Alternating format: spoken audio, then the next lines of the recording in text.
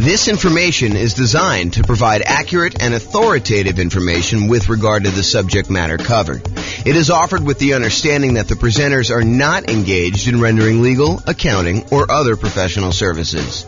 If legal advice or other expert advice is required, the services of a competent professional should be sought. Welcome to the Modesto Real Estate Investing and Real Estate Financial Planning Podcast. Learn all about investing in real estate in Modesto, California, with a combination of real estate financial planning and modeling with numbers specific to Modesto, plus syndicated, more generalized recordings of live and pre-recorded real estate investing classes. Not all of them specific to Modesto. Be sure to stay tuned after the podcast for a message from our sponsors. Well, good morning and welcome, everyone. I am your host, James Orr, and we have a really interesting, very cool class today. The class is about accessing equity in properties. And one might think, just hearing the title, that it's about like, how do you pull equity out of properties? And yeah, we'll cover that, but that's really not that much to go over. Really, what I'd like to talk about is a couple ideas related to accessing equity in properties. And this is probably a really deep topic. I could do a full day's class just on this alone. And you're like, really? There's that much stuff to go over? And the answer is, yeah, there probably is a full day's content to kind of go over this. But I will cover kind of like an intro to accessing equity in properties today. And one of the things I wanted to focus in on is this idea on why you might want to pull equity out of properties to begin with. And so when you think about accessing equity in properties, the first glance is your kind of first reaction is, yeah, I have all this money tied up in properties because I bought a property and I'm paying down on the loan and the loan balance is going down and the property value since I bought it has gone up a lot. And so now I've got this massive amount of equity in properties and I want to be able to get at that equity in order to spend it to do something else. And I'm here to tell you, yes, you definitely can do that and take the money and re-leverage up and buy something else.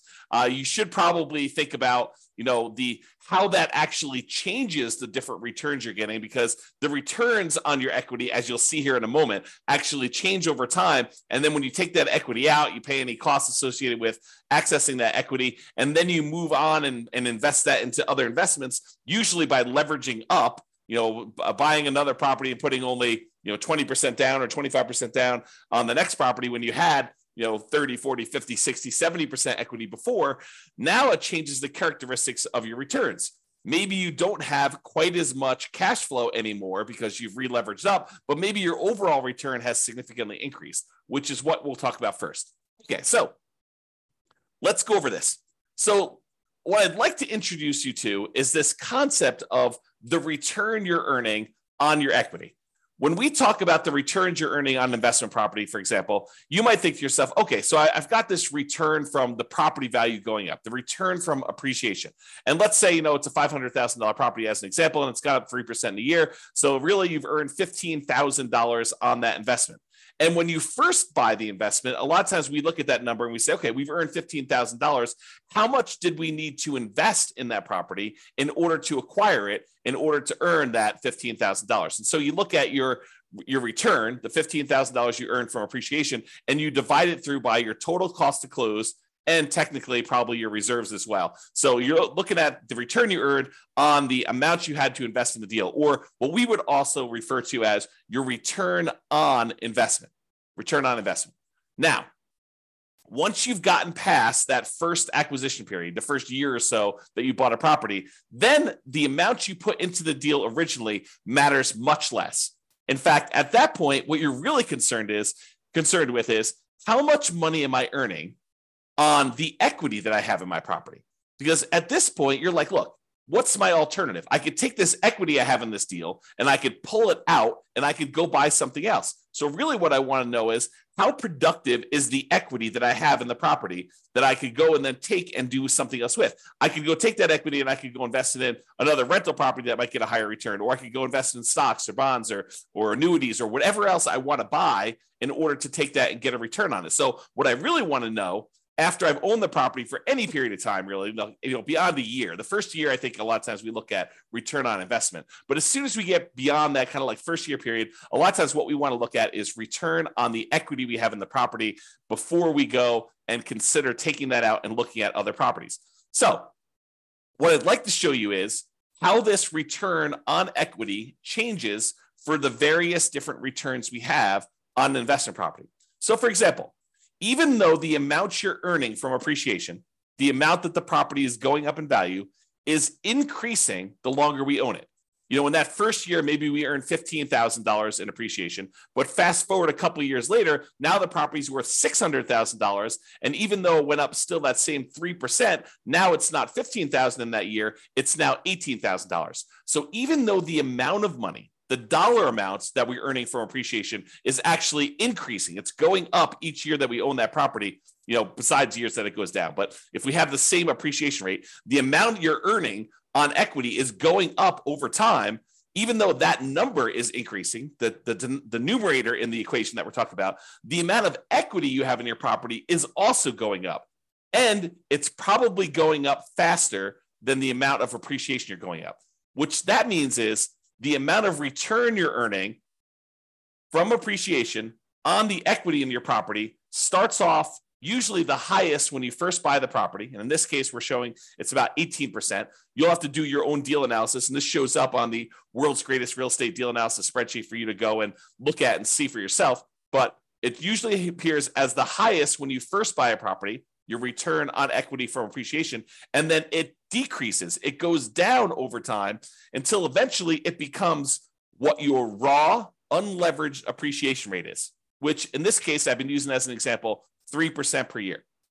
So if your property value is going up 3% per year or 4% per year or 5% per year, that is your unleveraged appreciation rate. And eventually, once you pay off the property and you no longer have debt pay down on the loan, the appreciation rate is actually your return on equity from appreciation. Okay. So it starts off really high and it gets lower and lower and lower over time. That's what the curve looks like for return on equity from appreciation. Now, let's look at how that changes with cash flow. When you first buy a property and you put a small amount down, 5%, 15%, 20%, 25%, 30%, whatever it is that you put down really small on that property, your cash flow is usually the lowest because over time, the rents on your properties tend to creep up, but the expenses on your property tend to creep up, but not quite as much with all of them except for your mortgage payment, which is usually fixed. Okay. So what tends to happen is your cash flow tends to improve over time. Now, what's going on here when these little kind of like lines that get all jagged and stuff like that, that's the fact that your rent is not going up every month, that we have 12-month leases and then the rents go up and they kind of increase your cash flow. So the reason why there's jagged edges here is because we've got a fixed rent for the lease and then it kind of catches up here. So you can see the curve though, and your cash flow kind of improves until you get to the point here where you pay off your mortgage and then cash flow really increases and it approaches what basically is cap rate at that point. The cash on cash return on a full paid off property is going to be cap rate. So this is showing you your return on equity. Even though your equity is increasing, cash flow is increasing a little bit more until it finally sort of levels out and then eventually pay off the mortgage and you get to this point. Okay, so that's what return on equity from cash flow looks like. Now, let's look at it from debt pay down. You pay down a little bit of your loan with each monthly payment that you make. And so the amount you pay off starts off relatively small, but that increases over time. The amount of principal you're paying with each payment actually goes up with each payment that you make. And so the final payment you make, payment number 359 or 360, depending on how you're thinking about it, that payment has more principal part of it than it does interest. In the early part of it, your principal, the amount you're paying on principal is really small, but it increases over time. However, your equity is also increasing. So just like the appreciation return, now the return on equity from debt pay down is also going down. So it starts off a little bit above 10% and it kind of decreases until finally you pay off the loan and you no longer get any return from debt pay down because your loan is completely paid off. Okay. So the return decreases over time. What are you noticing about this so far, right? Like the appreciation return is decreasing. Your cash flow one's increasing and it kind of bumps up when you pay it off. And your return on equity from debt pay down is also decreasing. You can see that what's probably likely to happen is the returns we're getting, the longer we own our property, the return on equity we're getting is tending to go down. It's decreasing over time. The longer we own a property, the lower the return we're getting, which is not necessarily a bad thing, except it's no longer quite the amplified, very aggressive rocket booster type returns that we typically see when we first buy a property. The longer you own that property, the less leveraged you are, and the lower your overall return on equity will be on that particular property. Okay, so we've covered so far appreciation, cash flow, debt pay down. The last one is the return you're earning from cash flow from depreciation, the tax benefits you get by owning this rental property. And those, just like the other appreciation and the debt pay down one, starts off high in the beginning, and eventually it goes down, down, down, down, down, because the amount of cash flow from depreciation is fixed.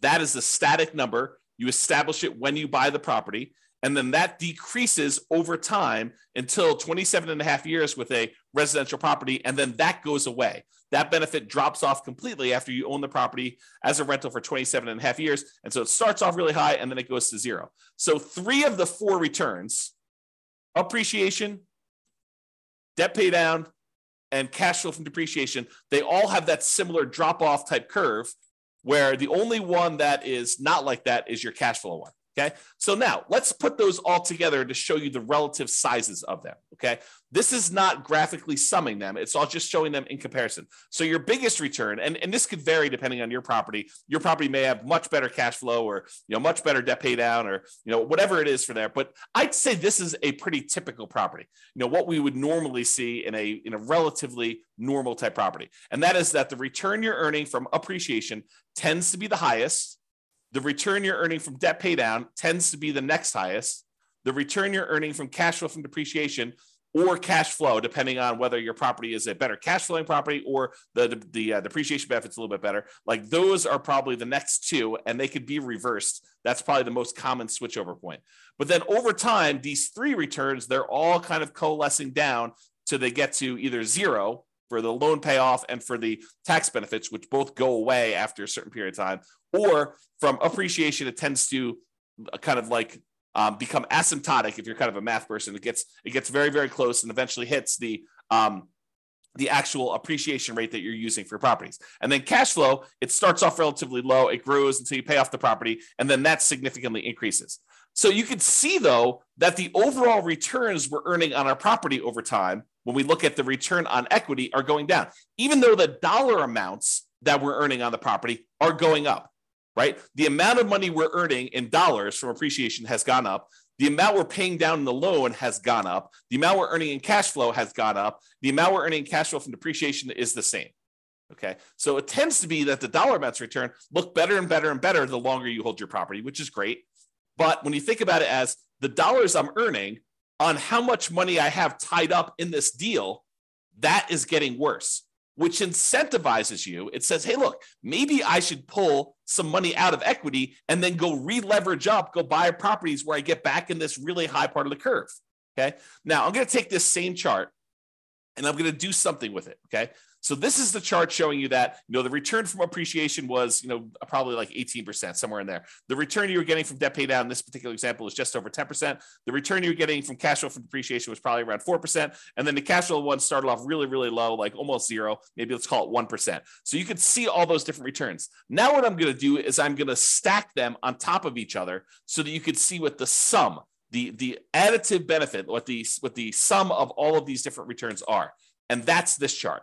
So I just graphically add that, and I'm showing you that your overall return summed up at the very beginning is 34%. I'm just estimating, right? So it's about 34%. But you can see that, even just 10 years later, the sum is below 20%. It's probably in that 17% range. So this is why I think a lot of folks, they're like, look, my equity has grown so much in this property, especially the last few years, right? Property values have gone up a lot. We have these really low interest rate loans. And so really low interest rate loans, they pay off really fast, faster than higher interest rate loans. And then the amount you're earning from your appreciation of the property value is going up. So your equity grew really, really fast. And so this dropped off really, really fast because we had this massive equity growth. And even though rents have gone up a little bit and now properties aren't quite appreciating what they were, you're still paying off that loan pretty aggressively and your depreciation is still static. So you can see that your overall return has dropped off. So you're like, look, if I go do a calculation today and I look at what my return is on equity, it's probably relatively low. And so you're thinking to yourself, well, I've got, this equity in this property. I got $100,000, $200,000. If I've got a whole bunch of properties, maybe I got a couple $1 million in equity. But if I go take that money out, if I access the equity and I take that equity and I go invest it somewhere else, my cash flow is not going to be as great because my cash flow has not been growing as much. It's probably going to be negative in a lot of cases unless I put a lot more down. But if I put more down, I've got the same return on equity issue going on, where I have a lot of equity tied up in the property, my cash flow is not amazing. So this is the challenge that you could think about this as just like a mental framework of, if you're kind of familiar with this idea of the 4% rule, right? I could pull out 4% of my money that I'm holding in an investment. Like if I've got money in stocks and bonds and stuff like that, I could safely, I'm using safe in kind of scare quotes here, but the idea using the 4% rule or the 4% safe withdrawal rate or the Trinity study, if you're familiar with that, is that if you have $1 million invested in stocks and bonds, using different percentages depending on how you're doing your calculations, but you could probably in quotes, safely withdraw $40,000 a year, 4% of $1 million, $40,000 a year safely and have a very low probability of running out of money. So if you think about this, though, if we were doing a 4% safe withdrawal rate later on these rental properties, we don't usually think of this 4% safe withdrawal rate with properties, but I'm going to kind of like mix the two together today. If you were doing that, you're earning, probably about 8% overall return. Maybe your cash on cash return, your cap rate is going to be 5%, and then your appreciation rate is going to be about 3%. So you're earning a similar amount to what you might earn in the stock market, except now you're pulling out, 4% of this instead of the 8% that you're doing. So in that case, you're probably spending most of your cash flow is a way to look at that. However, if you constantly rebought properties and you were earning, let's call it even 30% per year, and you were only spending 4% of your equity, but every 5 years or 10 years, when your property, your return on equity dropped below 15%, you re-leveraged up, even though the cash flow wasn't there, and you pulled out some of the money to spend. That's a different way of looking at this, where you could almost, I don't want to mix these too closely, but you could almost think of as a bastardized version of a 4% rule if you were to maximize your return on equity and you kept re-leveraging up, okay? And that's sort of the idea. If you ever watched my class where I did cash flow versus appreciation, where I looked at someone who lived in a market that got really, really good cash flow, and I compared them to someone who lived in a market that got really, really good appreciation, and I showed you that in both those cases, you can actually achieve financial independence. They're just different how you have to approach them. And one, you have to tap into equity in order to live and survive. And the other one, you have to tap into cash flow in order to live and survive. Or you choose to tap into cash flow because it's easier, right? So just looking at this, you could see. So a lot of the reasons why people want to tap into their equity is to solve this issue of your return on equity dropping off until it gets very, very low, until it becomes basically cap rate plus your unleveraged depreciation rate, which is what happens here once you've gotten past your depreciation period, 27 and a half years, and you paid off the loan 360 months in. You get rid of these two other returns, and the only ones that are left over is the cash flow and the appreciation one. Okay? So this is the problem that we've kind of like I've been talking about, and why I think a lot of folks are interested in tapping into their equity. I think at first blush, a lot of investors are like, I want to tap my equity because I want money. Right? They think to themselves, I'm looking to buy another property. I want to know where I can go pull money out and then go use that for a down payment. Or I want to sell this off, take the money and invest in stocks or bonds or annuities or something else where you can go and invest in something and get a good return on it. And they may or may not be thinking about this concept of return on equity. But if they pause for a moment and they looked at it, they would say, I think one of the reasons why I want to go and pull this money out and do this is because the returns I'm earning, even though their dollar amounts are higher, the return on equity has actually declined. It has dropped off because of this phenomenon where as your equity goes, the returns you're earning on that equity are actually lower. All right. So we talked about this. Many real estate investors may want to maximize their return on equity to keep their returns high. And really, what we want to do is maximize the returns on what we call true net equity. Because so far to this point, I've just been talking about equity as the difference between the price of the property and what you owe. And that's not exactly true. Because if you wanted to take that money and you wanted to go invest it somewhere else, what you really want to know is how much money am I going to walk away with after closing when I pay my closing costs, when I pay any real estate commissions, when I pay any capital gains taxes on any of the gains I've had on the property, when I've paid back my depreciation recapture tax. Like all of those things need to be paid off before we actually go and walk away with equity. And if you look at the world's greatest real estate deal analysis spreadsheet, there's a section on there, I think it's in the lower right, where it talks about how much equity you have and then what your cost in order to access that equity is. Because there are costs. There is the closing costs, there is the capital gains tax, there is the depreciation recapture tax, because you have to pay tax on the amount of depreciation you took when you sell the property, and then there's your real estate commissions. And so we got to actually take into account those in order to get at our equity. So if you think, hey, look, my property is worth this and my loan is worth this, that's how much equity you have. That is your like raw equity. What you really want to know is how much equity you have when you pay off all those fees, and it may be significantly less than the amount of equity you thought. Okay? So really, what you want to do is you want to maximize that return on true net equity, because what you're thinking about is what's the return I'm earning on what I would walk away with if I sold that property?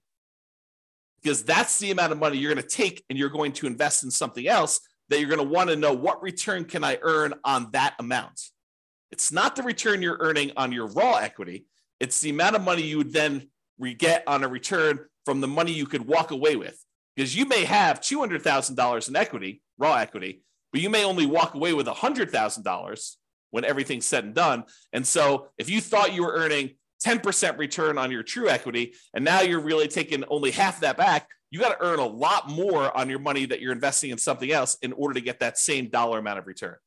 Okay, which is why we think in terms of true net equity. So true net equity is the equity after you pay all the expenses to access it, including closing costs. If you're doing a 1031 exchange, any 1031 exchange fees, any real estate commissions, if you've got those, any depreciation recapture, and any capital gains. And then we show your equity, your cost to access this equity, and the return on equity on the world's greatest real estate deal analysis spreadsheet. I think it's one of the more unique things that we include on our spreadsheet because it is so important. I think there's a lot of folks that think, really what I want to know is when I'm getting into the deal, my cash on cash return on investment, or some people like to use cap rate. So I think a lot of folks are looking at that. Next thing I think a lot of folks look at is what is my dollar amount of cash flow? But I think few people are strategically thinking ahead to, well, what does this deal look like in terms of my return on equity over time? And how am I going to use this when I'm trying to achieve financial independence? It's not just about acquiring the property and making sure that you optimize for the acquisition.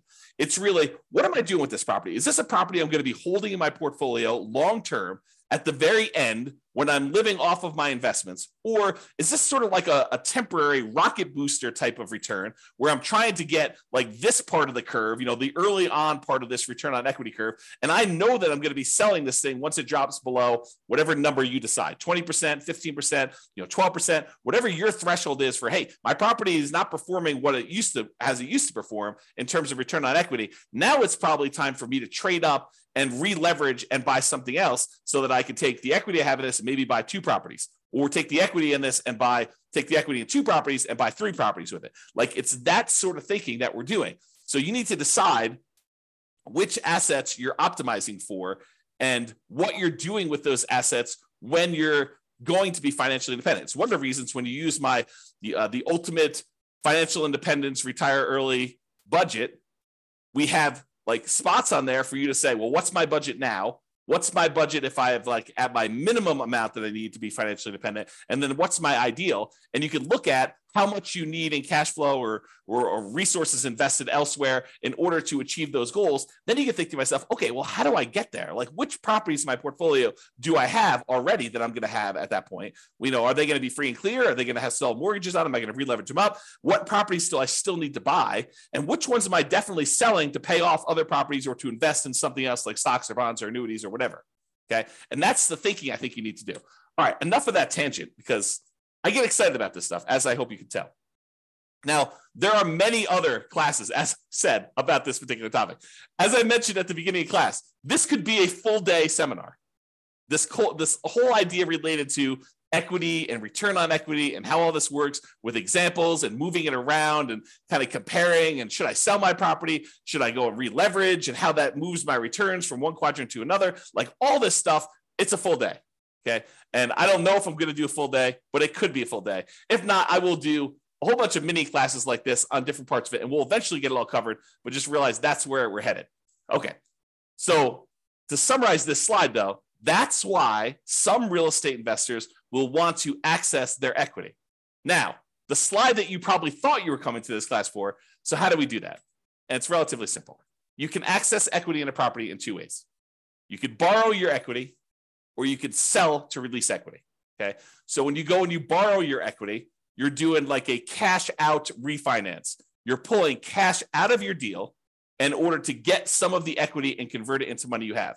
But you have to pay an interest rate to borrow that money. You know, there's a traditional cash out refinance where you just pull money out and you do that. There's a reverse mortgage where you could pull money out and maybe you don't have any payments on it. Maybe it just accrues. And that's usually for people that are of a certain age or older, and it's on their primary residence. So you can't really do that on investment properties, the reverse mortgage. Or maybe you go in there and use like a hard money loan on the investment property in order to pull that money out. Or maybe you go and you ask grandma or your uncle for a private money loan to loan money against the property you have, and you actually borrow your own equity that way. The other variation on borrowing your equity, home equity loans, home equity lines of credit, or other second liens on the property. And in some cases, you may find a lender who's willing to do like a blanket loan across multiple properties so that you can access all of them in one loan. And then you may have to get special permission to release that property if you're going to go sell it or refinance it or whatever you're going to do. But you have to go and think about that, whether you want to do like one-offs and do a whole bunch of these little onesies, home equity lines of credit, or cash out refinances, or you want to go put like a blanket line of credit or home equity line of credit or equity line of credit across multiple properties in order to do that. So that's the whole borrow your equity side of the how do you access equity in properties. The other way is you sell. Okay, you sell the property and you release equity. You could sell the entire property outright, pay whatever cost you have, any capital gains, any depreciation, recapture taxes, or do a 1031 exchange and not be able to actually take your equity and spend it the way you want unless you're willing to pay, some portion of that, or take that money and then reinvest in another property is what 1031 exchange is. We'll probably have to do a whole class on that. We've got a whole class on it, but I'll probably do another updated one on that. But the idea is you sell your property and then you get access to that. Or one that I don't think a lot of folks think of is you could have a partner come in, invest in your deal or your entire business if you wanted to do it that way. But let's just do a single deal to give you the same idea. Have a partner come in and invest in your single deal. They're really buying part of your equity. You're giving up a portion of your current ownership to get some cash out. And then you could use that cash out to go, because it's yours, to go buy another property and repeat. So the idea is you go buy a property, you've held it for a little bit of time, and instead of you wanting to, kind of like get your property, I lost my train of thought here. You basically get your property and then you sell part of your equity in order to access the cash out, to get cash out of the property, and then they participate in the ownership of the property. They get cash flow, they get appreciation, they get debt paid out, or you could sell off just streams of income, right? You could say, look, I'm going to sell you the cash flow stream, or I will sell you the equity when I go sell this property, give them an option to buy the property, and they're participating just in the upside from appreciation and maybe debt paid out or just the appreciation. Okay, so you could do lots of different things with that. Okay, so that is the accessing equity property. So in conclusion, return on equity tends to go down over time as equity increases. That's this chart that we showed. Okay, so that kind of return on equity drops off. Many real estate investors will want to optimize their return on equity. And honestly, it's probably their return on true net equity. So accessing equity becomes important. Really, the main options of getting your equity are borrow your equity or sell to release equity. Those are the two main schools of thought for how do you get equity out of property. It's not that complicated. I mean, there's probably a little bit of nuance and detail in there, but really those are the big picture ways to do it. That's all I got. Doesn't look like there are any questions. Hope you guys enjoyed class. This has been James Orr. Have a great day. Bye-bye for now. With home prices up, mortgage interest rates up, and rents up, but not quite enough to counteract the higher prices and interest rates, cash flow on rental properties in Modesto is harder than ever. Book a call with the Real Estate Financial Planner to apply our proprietary 88 strategies to improve cash flow on your rentals. See the show notes for a link to schedule your call and improve your cash flow today. If you're a real estate agent, lender, or professional in Modesto that wants to help our real estate investor listeners, consider reaching out to learn about collaboration opportunities with this podcast. We'd love to add more value to our listeners by having you assist our investors buy, sell, and finance their real estate investments. See the show notes to schedule a call to discuss collaboration opportunities.